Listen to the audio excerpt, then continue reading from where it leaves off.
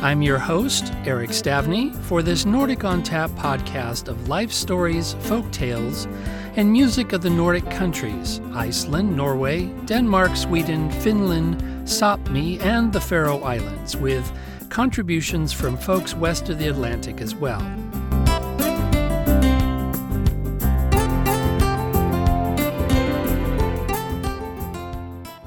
I don't know about you, but I've always enjoyed that part of history museums where they've had some artist create a scene showing how they did things in the past, in some indigenous culture from long ago, from something in our more recent history in the United States, for example, like the site of a town, or perhaps the building of the Transcontinental Railroad. These scenes are in large wall murals or on exhibit signs, not only in museums or national landmarks, but also at historical markers alongside the road, explaining what you can see in front of you, or what you would have seen on that spot decades or centuries before if you'd been there. How does an artist take objects or records of events preserved from the past and figure out how to create some kind of tableau that shows the use of those objects and everyday life of that culture or civilization at the time? You might have the preserved objects from an archaeological dig, but you don't have the people. You've got maybe a guess about what people wore, and maybe some records on how they lived or worked. Fortunately, these days, there are groups who are reenacting the past, thanks to Thor Heyerdahl and others who pioneered the field of experimental archaeology. We've learned how one might build and sail a balsa or reed boat across the ocean, or how to create flint arrowheads, or how to build a dwelling covered with sod. All of that by actually trying to do it using the tools they had at the time. Among these great reenactment groups are those who explore and study Viking life. Where I live, the local Viking group does have mock battles, but they also have village encampments and people dressed as villagers doing blacksmithing, carving, grinding grain, weaving bands, sewing shoes, you name it. I love it. In this podcast, we'll meet artist Sven Lindauer from Cody, Wyoming, who decided to publish his own book about Viking culture using what he could find from research papers, from archaeologists, from museums, and he recreated scenes of everyday life with real people in order to paint them. I interviewed Sven Lindauer by Zoom in order to learn more about who this guy was and what was his journey that led to creating this amazing book that he published last year in 2020. To start with, can you tell us a little bit about your background, your start in art, how you got interested in history, how you grew up? Sure. Good morning, Eric. Thank you for taking time to put this together. Well, I've been working professionally as a painter for 40 years. I started my professional career when I was 19. I was in art school still at the time. I went to Columbus College of Art and Design, and the initial plan was to go into magazine illustration, which I did do. As far as the history and the interest in history was concerned, it was always there. Growing up in Wyoming, of course, the Western history was very instrumental in my life growing up. When I started working in illustration, I was able to do many different themes, which helped me to diversify with my work. Eventually, in my career, I met a gentleman who was a very famous Western artist. Started out as an illustrator. His name was John Clymer. John Clymer was doing covers for Saturday Evening Post in the 40s and 50s, about the same time Norman Rockwell was working. At that point in time, he was becoming well known for doing the historical West, the fur trade era in the United States. So his wife would do historical research, and they would travel and go from location to location, and John would paint small studies, oil studies on location. So I had already been aware of his work, and when I met him, he asked me to come study with him. That was a changing point in my career, and that's when I decided that I was going to start to really focus on history. I owned my first gallery in Jackson Hole, Wyoming, and at that time I had been doing historical work for the United States Marshal Service Museum. And I had two gentlemen come in, and they were looking at my work, and they realized that everything that I was painting had been heavily researched and was factual. So they said, well, would you like to come to work for us? And they were with National Geographic Television. And so my career went to that next point where traveling to different places around the world and painting ancient history for many different cultures for the television show for their documentaries. Did that for about 10 years. I woke up one morning and I thought, I would love to do something new that hasn't been done. And why not focus on my ancestry? So, being of Scandinavian ancestry on both sides, the whole theme just kind of came to me, and I thought, well, gee whiz, what is something that would be very important to focus on first with the Nordic culture, and to get the more the truth out there of how these people really were, and that was through their art and crafts, which eventually then led them to becoming merchants and taking them to different parts of the world where they colonized. So, I did my research on the themes, but I also looked for anything else like this that had ever been done. And I wasn't finding anything. If I Googled something, all I found was a dark story about bloodshed and barbarians. And I knew that really wasn't true. That's not what this culture was about. So crazy enough, I took the whole project on and decided to do a significant amount of paintings for the first book, research, write the text, put it together, and publish it myself, which I have done. This is something that I've been working on for almost 7 years. And so we were pretty excited to finally go to print. Can you back up a little bit and talk a bit about how you do your research and factual, and then how would that translate into painting? Well, most research material that a person finds is quite dry and matter of fact. I started out with looking at academic papers and reading papers written by archaeologists and historians, rather than going to a series of books that were already done. Found that there were a lot of conjecture in those books that weren't really heavily researched. I didn't think. So I went straight to the academians. Academia EDU is a website where they upload their academic papers. And these are folks that have been studying for many, many years. They're on the archaeological digs. They're in the dirt. They have their hands on all these artifacts and all these things that they find. And I thought, well, how much more could you get to the truth than studying what these people have written? And of course, archaeology changes as time goes on. More things are found and more is learned, and theories are changed, of course. But I tried to stay to, the basics of it. And so I knew that once I read this material, people will fall asleep if they start the first paragraph in a research paper oftentimes. And that's nothing against the writer themselves, but they're just more concerned about being concise with the facts. They're not worried about it being a great read. So then I decided that we needed to put a spin on things and give it a little bit more of an interesting presentation. My friend and editor Vivian Koala in California stepped in on that and put the spin on things. We hope that it's a great read. We've been getting good feedback on it, and it's important to have that with the images as well. Although, I tried to keep the images as detailed as possible so that you could just take a look at each painting and realize that there's more to this than just a story. Now, I'm envisioning, I know that you worked for National Geographic TV, but I'm thinking of my own experience with National Geographic, and maybe the article is on the Miwok Native Americans, or maybe it's about some ancient culture, and there's usually a map or a big fold out, and here's this tableau of people gathering grass. Or is that the kind of thing we could picture that you've done? Is that what your paintings are like? Yes. Basically, what I was doing was I was going to these locations where a specific moment happened in ancient history, and I'd meet with the archaeologist and the historian, and then they'd say, well, this is kind of the spot where this incident happened. So then I would do an oil sketch on location, gather all of their information, come back, spend a couple months on a final painting.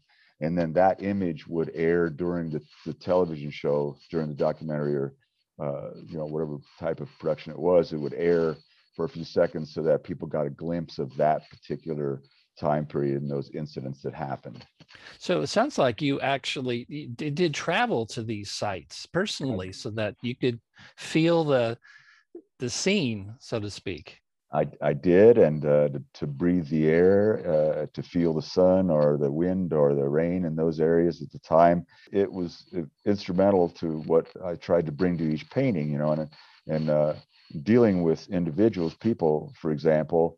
That's why I chose to do photo shoots with specific individuals for each painting in the book, because I knew that in order to capture the personality, the feeling, as well as locations, it was really important to be working with real people rather than fabricating it out of my mind. So how did you select those folks? How did you approach them? Well, it's interesting. There's another friend of mine in the area here that was a very well-known Western artist, and he did a lot of portrait type paintings. His work's in the Smithsonian. Actually, now his name is James Bama. I asked him one time, I said, gosh, where do you find your people? And he says, he says, I just meet them in the grocery store. And honestly, that's exactly how I met many of the folks that are in this book. I just would run into someone somewhere and I would say, I can tell that you're Scandinavian or Celtic Germanic descent, and you would be perfect for this particular theme. Would you consider modeling for me? For the most part, I was fortunate with everyone being on board. I mean, I really didn't have anyone turn me down. And so because of that, and like what I was saying earlier, that there is also a great backstory to each painting, because these are specific individuals with a history. For example, one gentleman in the book, the wood carver, he is a young fellow who lives in the area. He's in 3 of the paintings, actually, but he actually is a wood carver in real life. And in the painting, he has a pet fox there with him, bringing a mouse to him. And in real life, this gentleman has a pet fox, has had a pet fox. So these are some real things that I tried to weave into the story. So do you gather photos when you set a Yeah. tableau, or do sketches? Well, Yeah, how do you do that? I get together the historical clothing. Many of this that I have is all based on finds in archaeological digs. And there are people who are reenactors now, seamstresses who actually create this clothing. And that's a whole nother world that's going on the planet now with the reenactors to this particular culture. You see a lot of festivals popping up, and a lot of people are making these crafts. So there are a lot of people that are working today trying to resurrect some of these crafts in the book. But what I would do is I'd get the clothing together, and have the individual either outside or in my studio with the proper lighting. And then I would do a photo shoot with them, hundreds and hundreds of photographs for each painting. And then I would compile those and work from them. So it was really, there's a lot involved, quite a bit involved. So the clothing, jewelry even, right? Mm-hmm. Maybe you supplied them.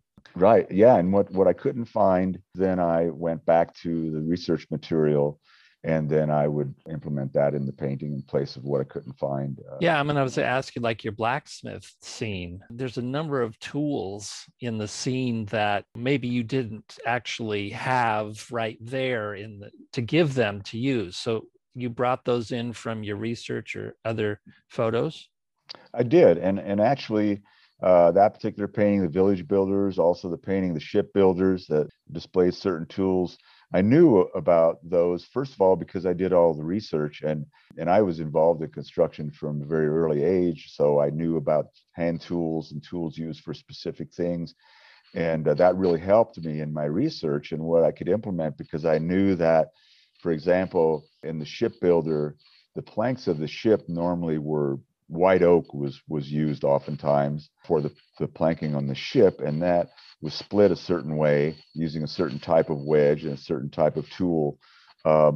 So yeah, I gathered everything together that I could on that end too, to make sure that it was factual, and many of those tools that you'll see in the paintings are still used today.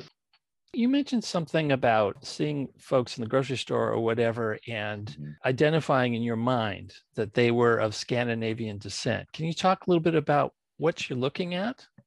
Well, oh, you mean as far as my research? Physiology and anatomy, skull shape, whatever it is that you Oh, it was appeals to you. always, yeah, it was always, it wasn't just the physiology of a person alone. It was how they were moving, and if they were talking, how they sounded. And as I kind of just compiled all those things together, and I had a lot of years of anatomical research, and then as orthopedic trainer, I've worked with a lot of people with injuries and that type of thing. So I could see how a person was moving, and if it looked like they had an injury, or it looked like I have the personality that lent itself to the theme that I was trying to convey. There's a lady that's in a couple of the paintings. She's in the musicians, and she's playing an instrument, and she's in the foreground, and you see her smiling. That's that lady's personality in real life. I didn't have to fabricate that. When I met her and I saw her, she was just her personality just shone brightly, and it was perfect to convey the theme. But as far as kind of spotting people and knowing them, there's a long list of things I researched and was remembering when I spotted somebody. And part of it too was a feeling. If someone looked the part, but yet the personality didn't fit what I was trying to convey, then I didn't ask them to model for me. Unless you're working with a lot of actors and actresses, most folks are not comfortable with being in front of a camera. So oftentimes we had to spend a lot of time just to get them to relax and to think about the theme, and they actually became the person in the painting in their mind. And once they relaxed and they went through a whole series of motions, then everything clicked. Then everything just came together. That's really interesting. Is you essentially cast the folks in your and this isn't a film. These are going to be stills. Yes. And so that you're focusing on even personality, which I'm hearing you're saying comes through. Yeah. And again, maybe most people don't understand why I went in such great depth on that end of it too. But I knew that if you're going to paint someone in a theme, for that theme to be understood, not just believed, but understood, you have to convey personality. When I shot the film, I was using a motor drive. So that's why I would shoot hundreds of photographs, because so many frames per second, it just would eventually you would be able to capture someone's movement and personality the way that would work in the painting. Yeah, it is just like making a film, huh? Yes, it was, and that's the thing. Like you were saying, the stills. Every movie production company shoots stills along with the moving film when they are doing a production.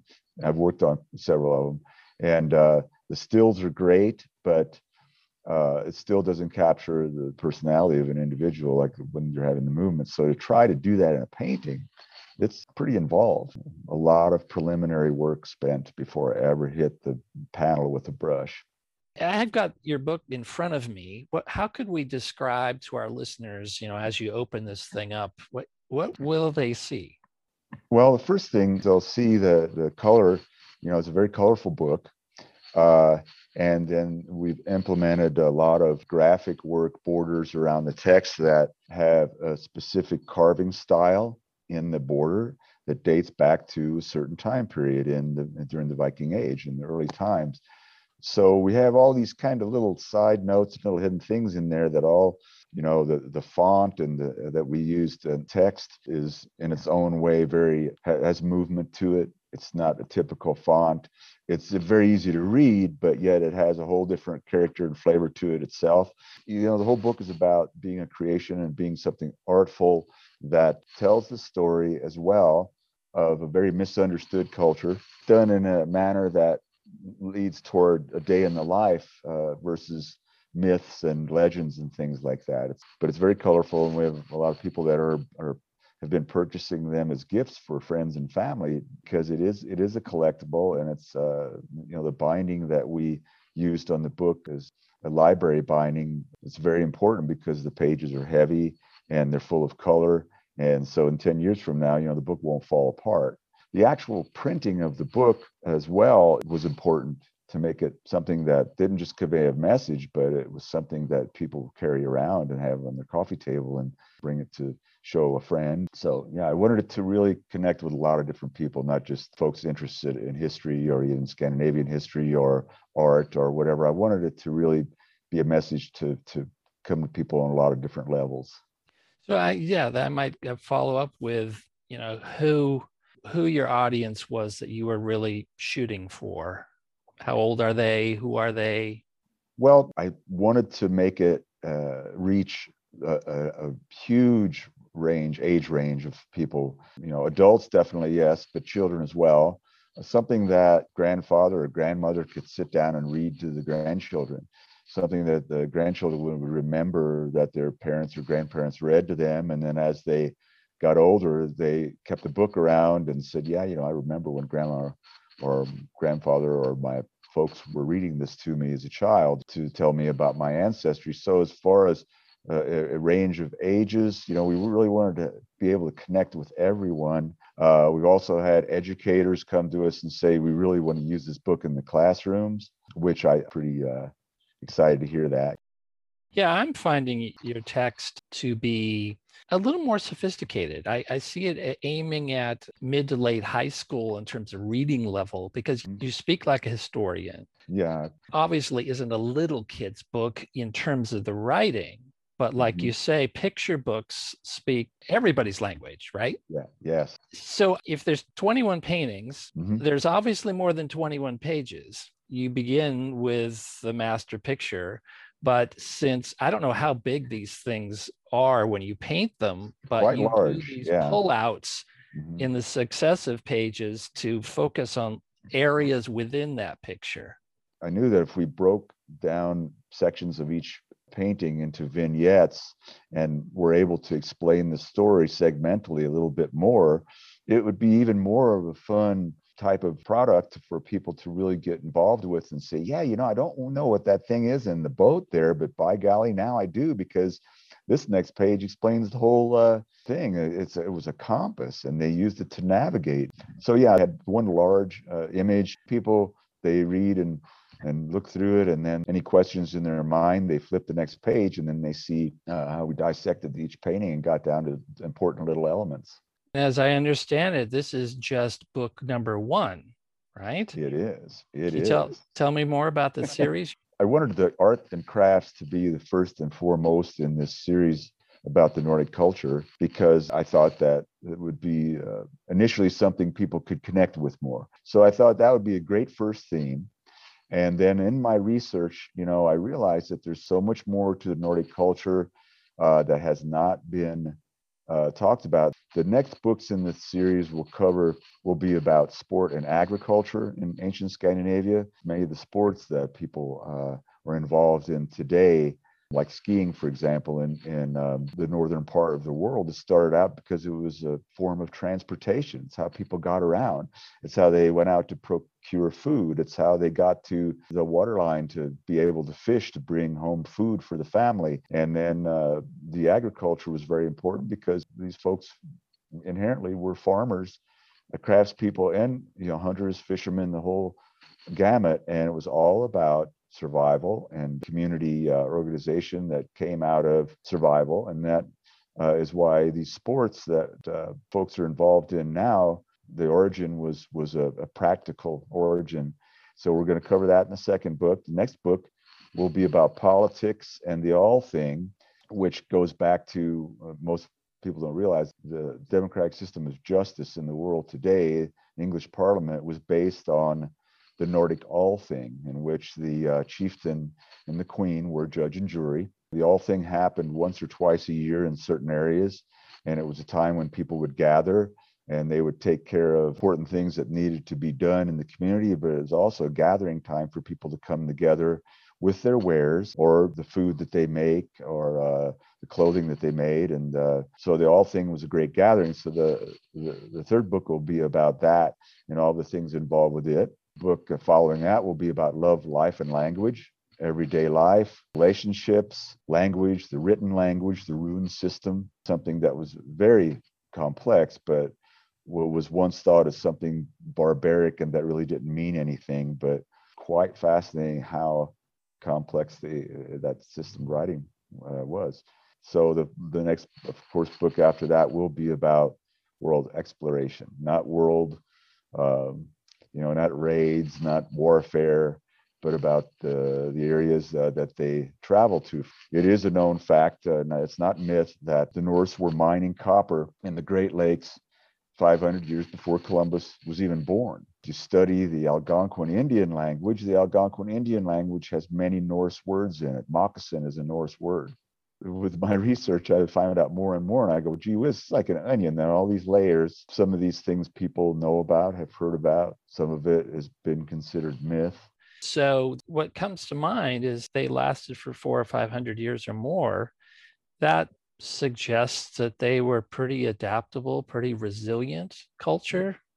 Absolutely. Absolutely. And they knew that that was part of survival. They were always thinking about family and community.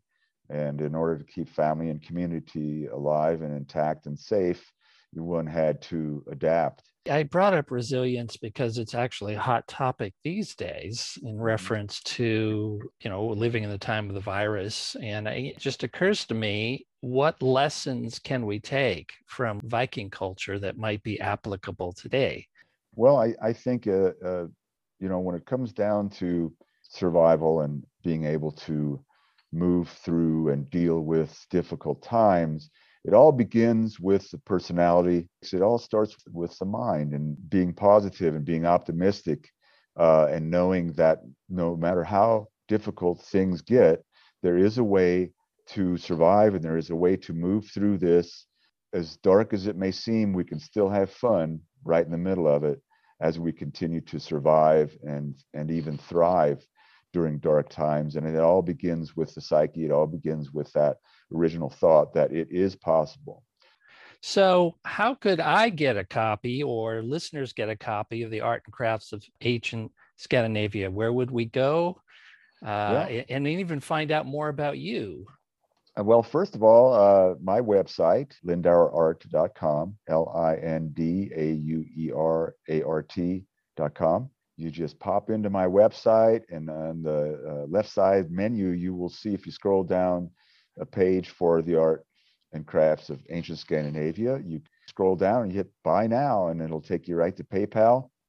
And that is if you want to purchase one book. If people want to buy several, which many have been doing, all they have to do is email me at that email address on my website to order several at a time, because the shipping cost, of course, is going to change. If you order 3 or 4 at a time, you get a better deal on the shipping versus one.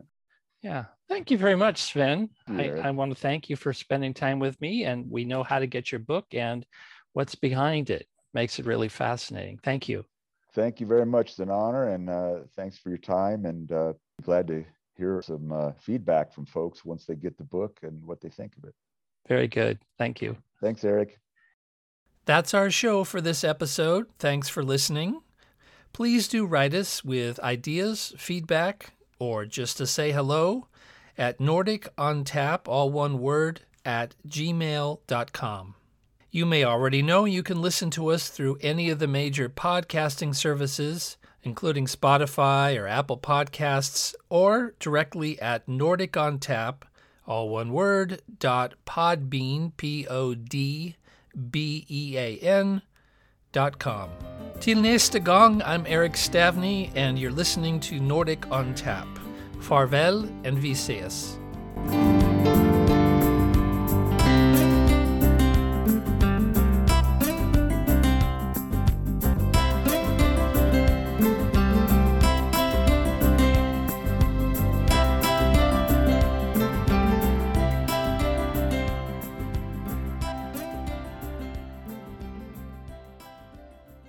And I can agitate for getting you to be an exhibition at the Nordic, because that's fantastic. I don't know how much influence I have, but it's got to start somewhere. Exactly. You may have more than what you realize. All you have to do is present the idea, and sometimes it kind of unfolds in its own way. So right.